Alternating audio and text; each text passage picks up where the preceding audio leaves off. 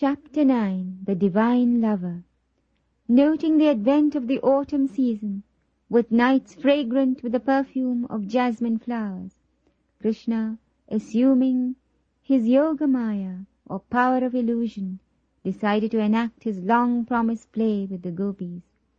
The full moon of the harvest season rose large and red, painting the eastern horizon with vermilion.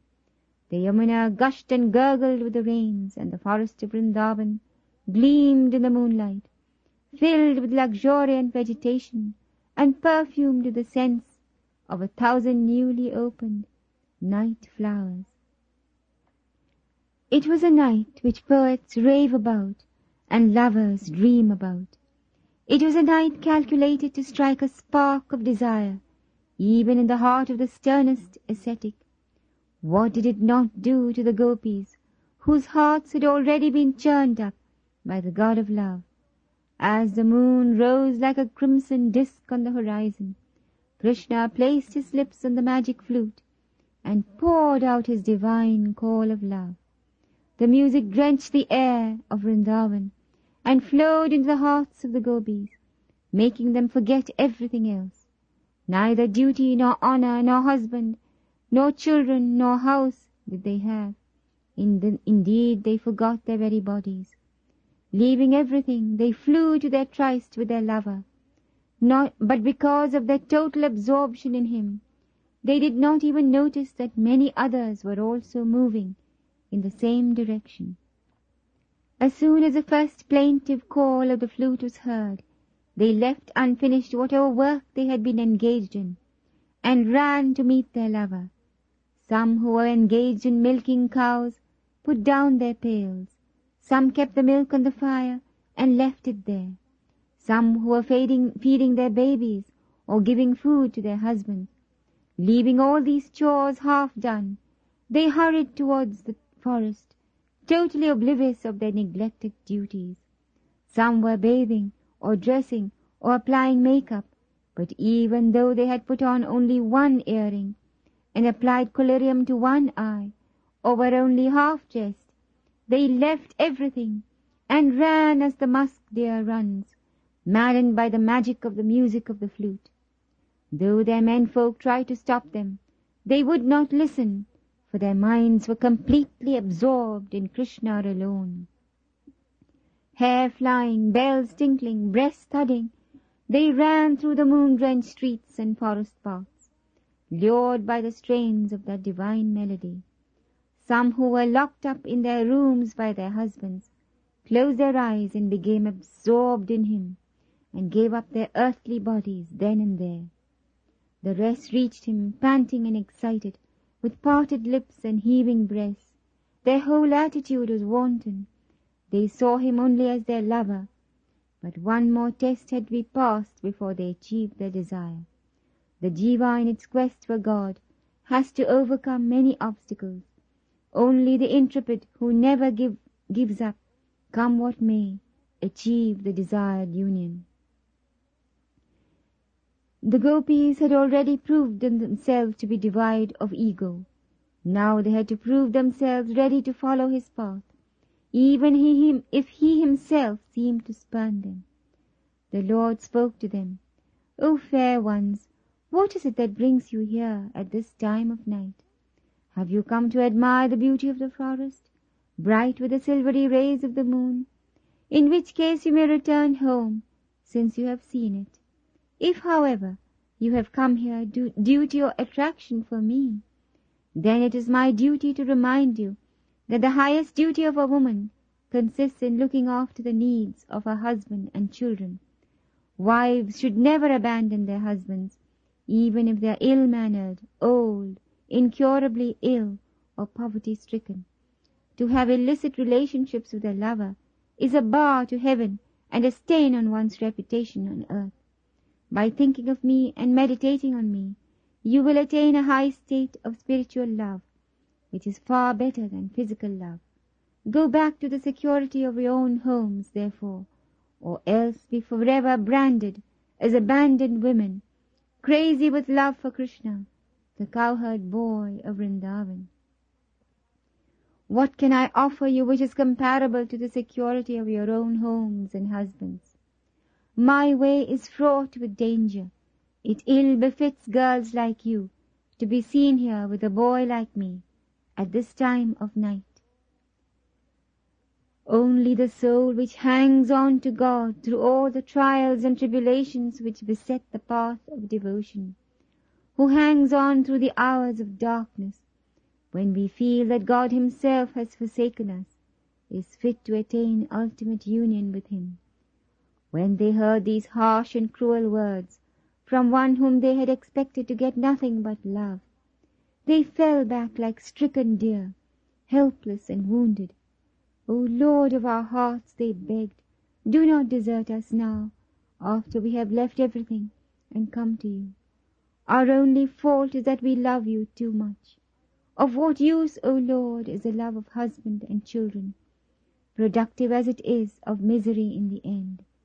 You have reminded us that the natural duty of a woman consists in the service of husband, children, and relatives. But art thou not our closest relative, and only husband, the dearest and most cherished object of desire for all jivas? Having stolen away our minds, which used to find delight in home life, and having put restraints on our hands and feet, which used to occupy themselves with mundane household tasks, why do you now send us away? The moment that you allowed us to have contact with your lotus feet, from that moment it has become impossible for us to look at any other man. O thou universal Redeemer, be gracious unto us who have come to thee, forsaking hearth and home, and husband and relations, beholding thy form which is capable of bewitching the three worlds, and hearing the enthralling melody of thy flute. Who is the woman who will not be charmed and drawn away from the path of duty? Therefore, O Manamohana, charmer of minds, do thou place thy cool, fragrant, lotus-like palms on our heads, and assuage the heat which is within our hearts. So saying, they sank to the ground in a state of despair. Then the Lord, who had only been testing their constancy, bent down and lifted them up one by one. With the tip of his yellow garment he wiped away their tears and kissed their pale lips till they reddened like roses in the sun. Then tenderly he led them to the banks of the Yamuna, where the setting was romantic enough to enchant the heart of any woman, and played the game of love with them. They spread the soft upper part of their attire, one on top of the other, and thus made a downy bed on which the Lord of their hearts could relax. They then sat round him, stroking his limbs, his hair, and his face, fanning him with leaves and nestling close to him, while the bolder amongst them would even snatch a kiss. Krishna gazed at them, and ill-clad and poor though they were, in his eyes they were lovely beyond compare, for they were lit with an inner radiance which had nothing to do with earthly adornments. In all his checkered career to come, he was never to meet with love like this again. Thus for a short time they were immersed in bliss.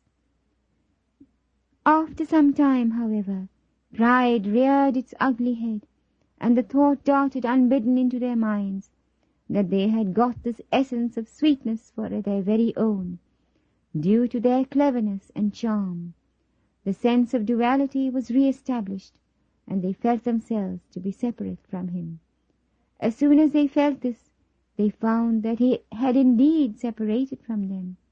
He had vanished, and with him the light which had bathed the banks seemed also to have gone.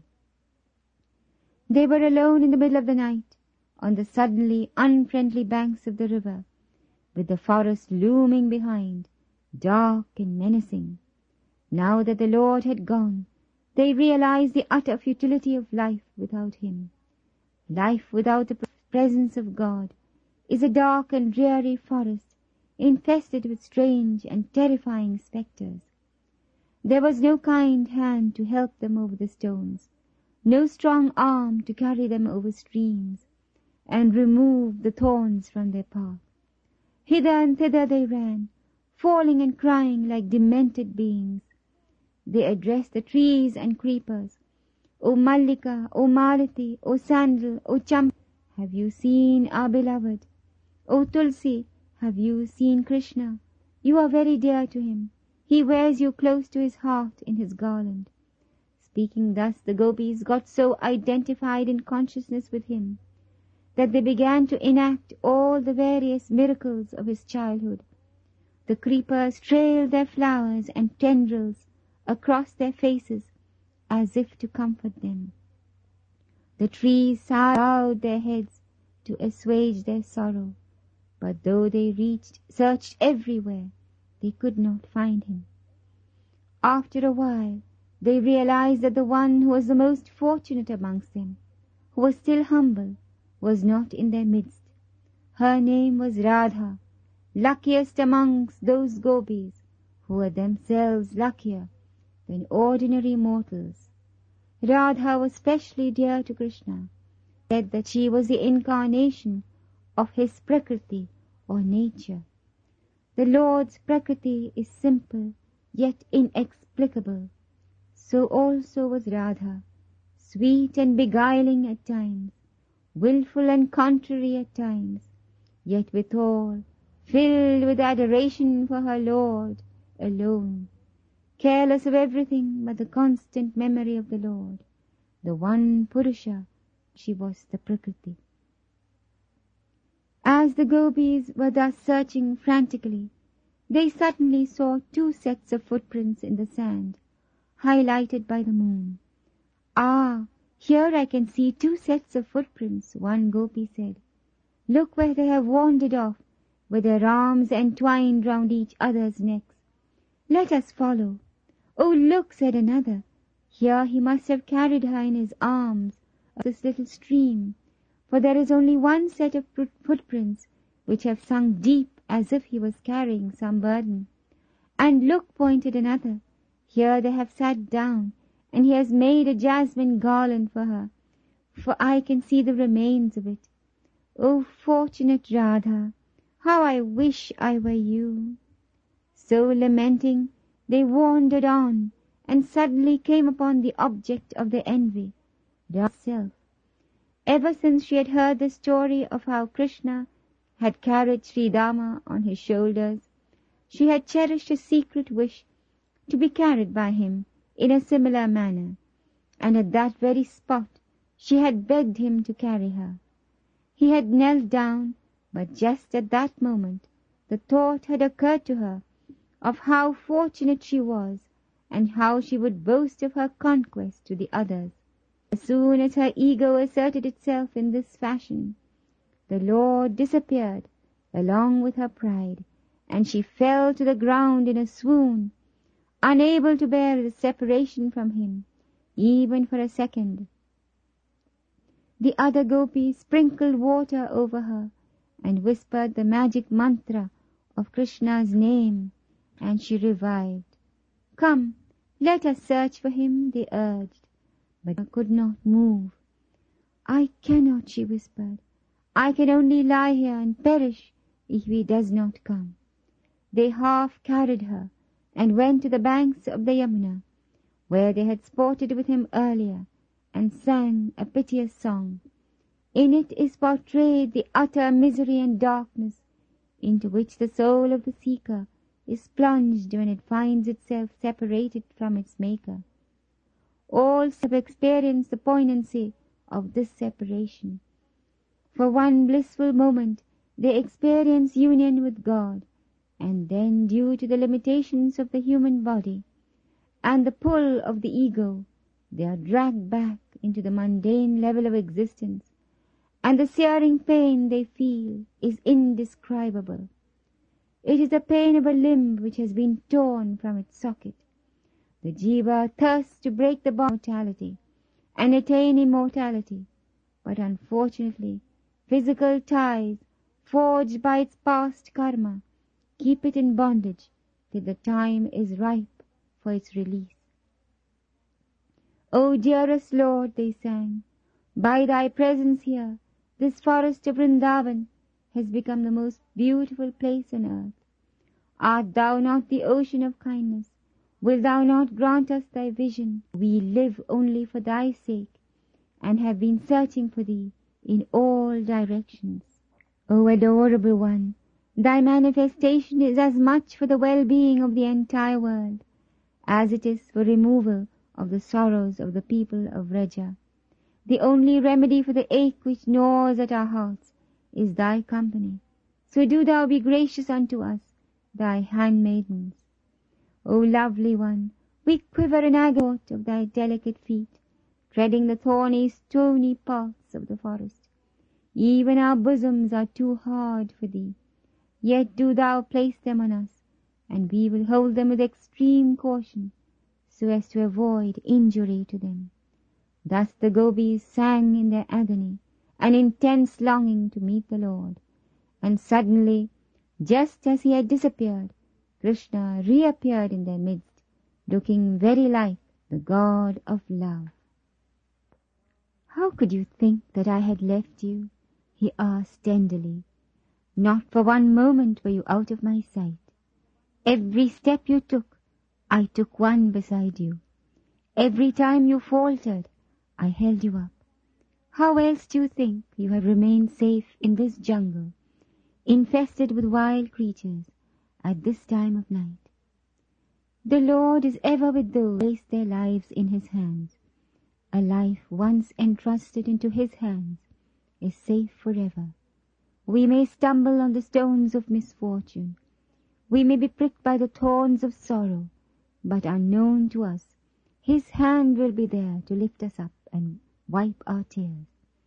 Having seen him, they felt as if their life breath had returned, and they clung to him, there on the banks of the Yamuna, where they saturated with the fragrance of jasmine, where the Kalindi had provided sandy dunes for him to recline. Krishna, the master of all the universe, who has his seat in the hearts of meditating yogis, now sat on the seat made by those simple maids of Vraja, who worshipped him with all the usual offerings of love. Fondling him and stroking his limbs, which were reposing on their laps, they questioned him about the different types of love. Some love others according to how much they have loved in return. Some love even those who have no love for them, and others have no love for anyone, neither for those who love them, nor for those who are indifferent to them. Please tell us who are the most virtuous amongst these. The Lord said, in the case of mutual love, the motive is only self-interest. This is only a barter, and cannot be called real love. This is the type of love which is normally found amongst human lovers. Among those who love others, even if unrequited, there are two kinds: those who are by nature kind and loving, and those, like parents, who love their children without expecting reciprocation. As for the last type mentioned by you, those who do not love anyone, even if they are loved, these are of three types: the Atma Ramas, or those who are ever absorbed in the self, for whom everyone is included in the self; Apta Kamas, or those who have no wants of any kind, and thus need have no dealings with anyone; and the brute man, who has no gratitude or love for anyone, even those who love him. However, I do not belong to any of these categories. If I seem to be keeping away from you, it is only to strengthen your desire, so that you will attain me faster. How can I not love you who have left your home, family, and position in the world for my sake? Even if I were to serve you for countless divine years, I will not be able to repay you for this glorious act of self-surrender, prompted by love alone, prompted by selfishness, breaking asunder the powerful chain of attachment for home and worldly life. The gopis' pangs of separation were assuaged by the Lord's words. He then led them to perform the mystic dance known as the Rasa Leela, the play of love. He took each of them separately to a special chamber in the bushes and attended to their toilet with his own hands, brushing their hair, applying their makeup, and adorning them with ornaments. He then arranged them in a wide circle, in which each gopi danced with one Krishna, and he himself stood in the middle, supplying the music for the dance. Like a sapphire between two golden beads, Krishna's blue form shone between two gopis. The sky filled with celestials who had come to watch this carnival of love.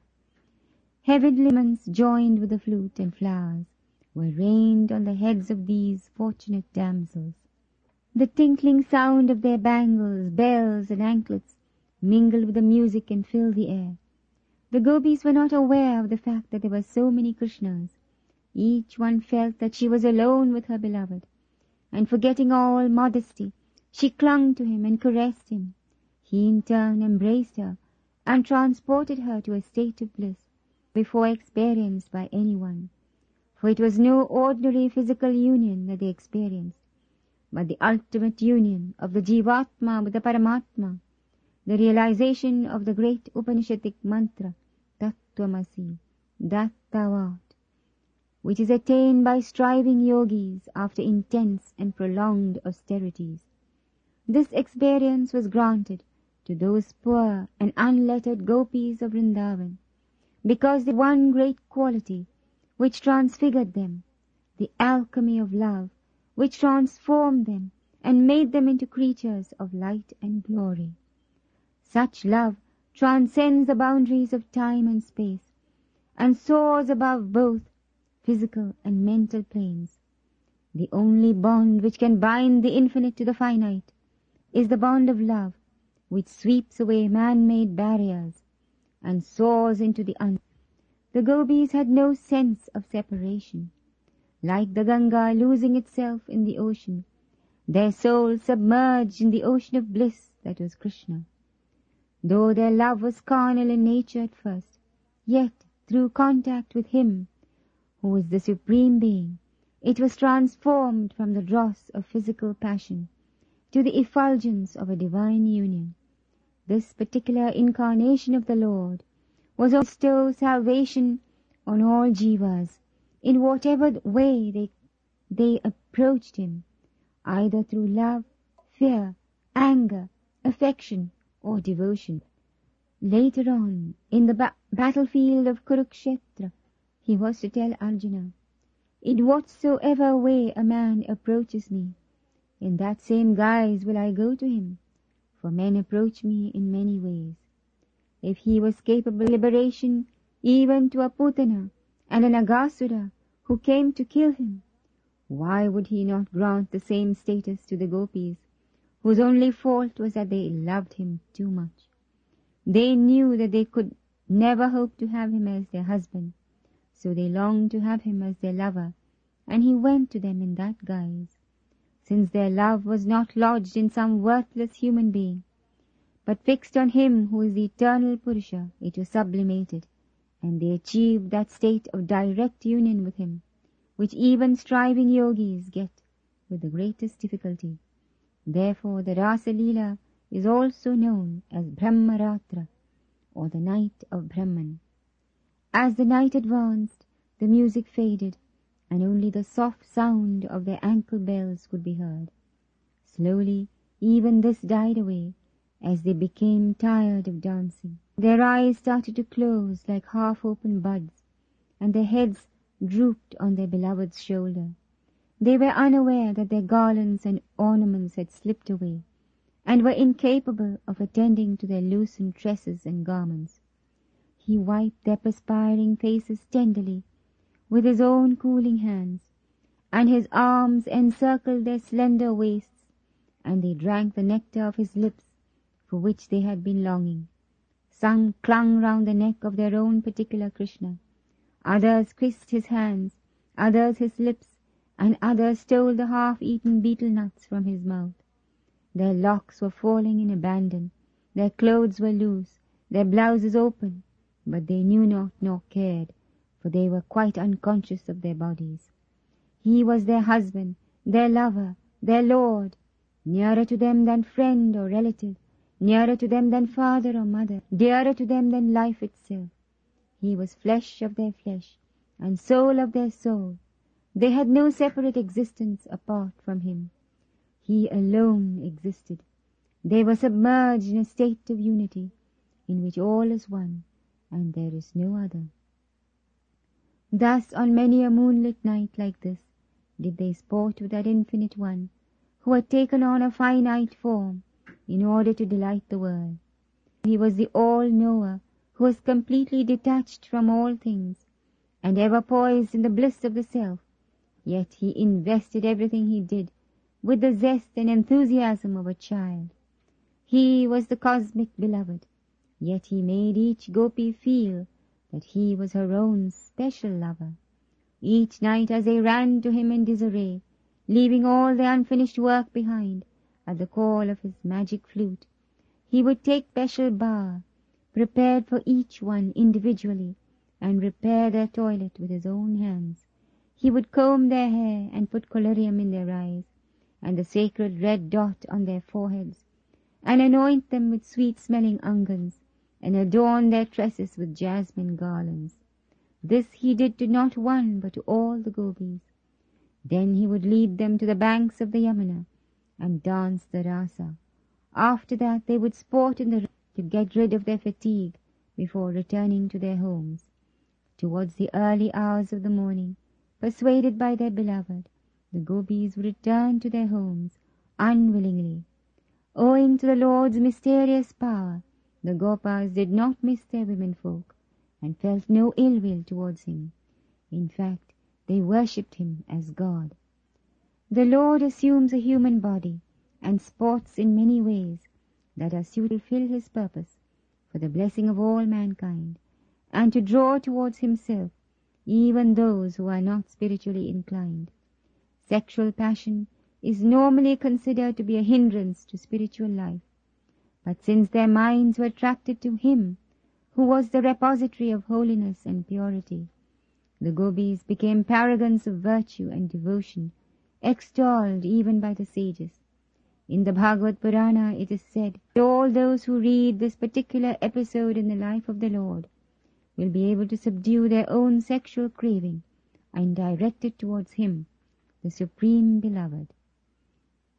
Thus ends the 9th chapter of Sri Krishna Leela, named the Divine Lover. Hari Om Tat Sat.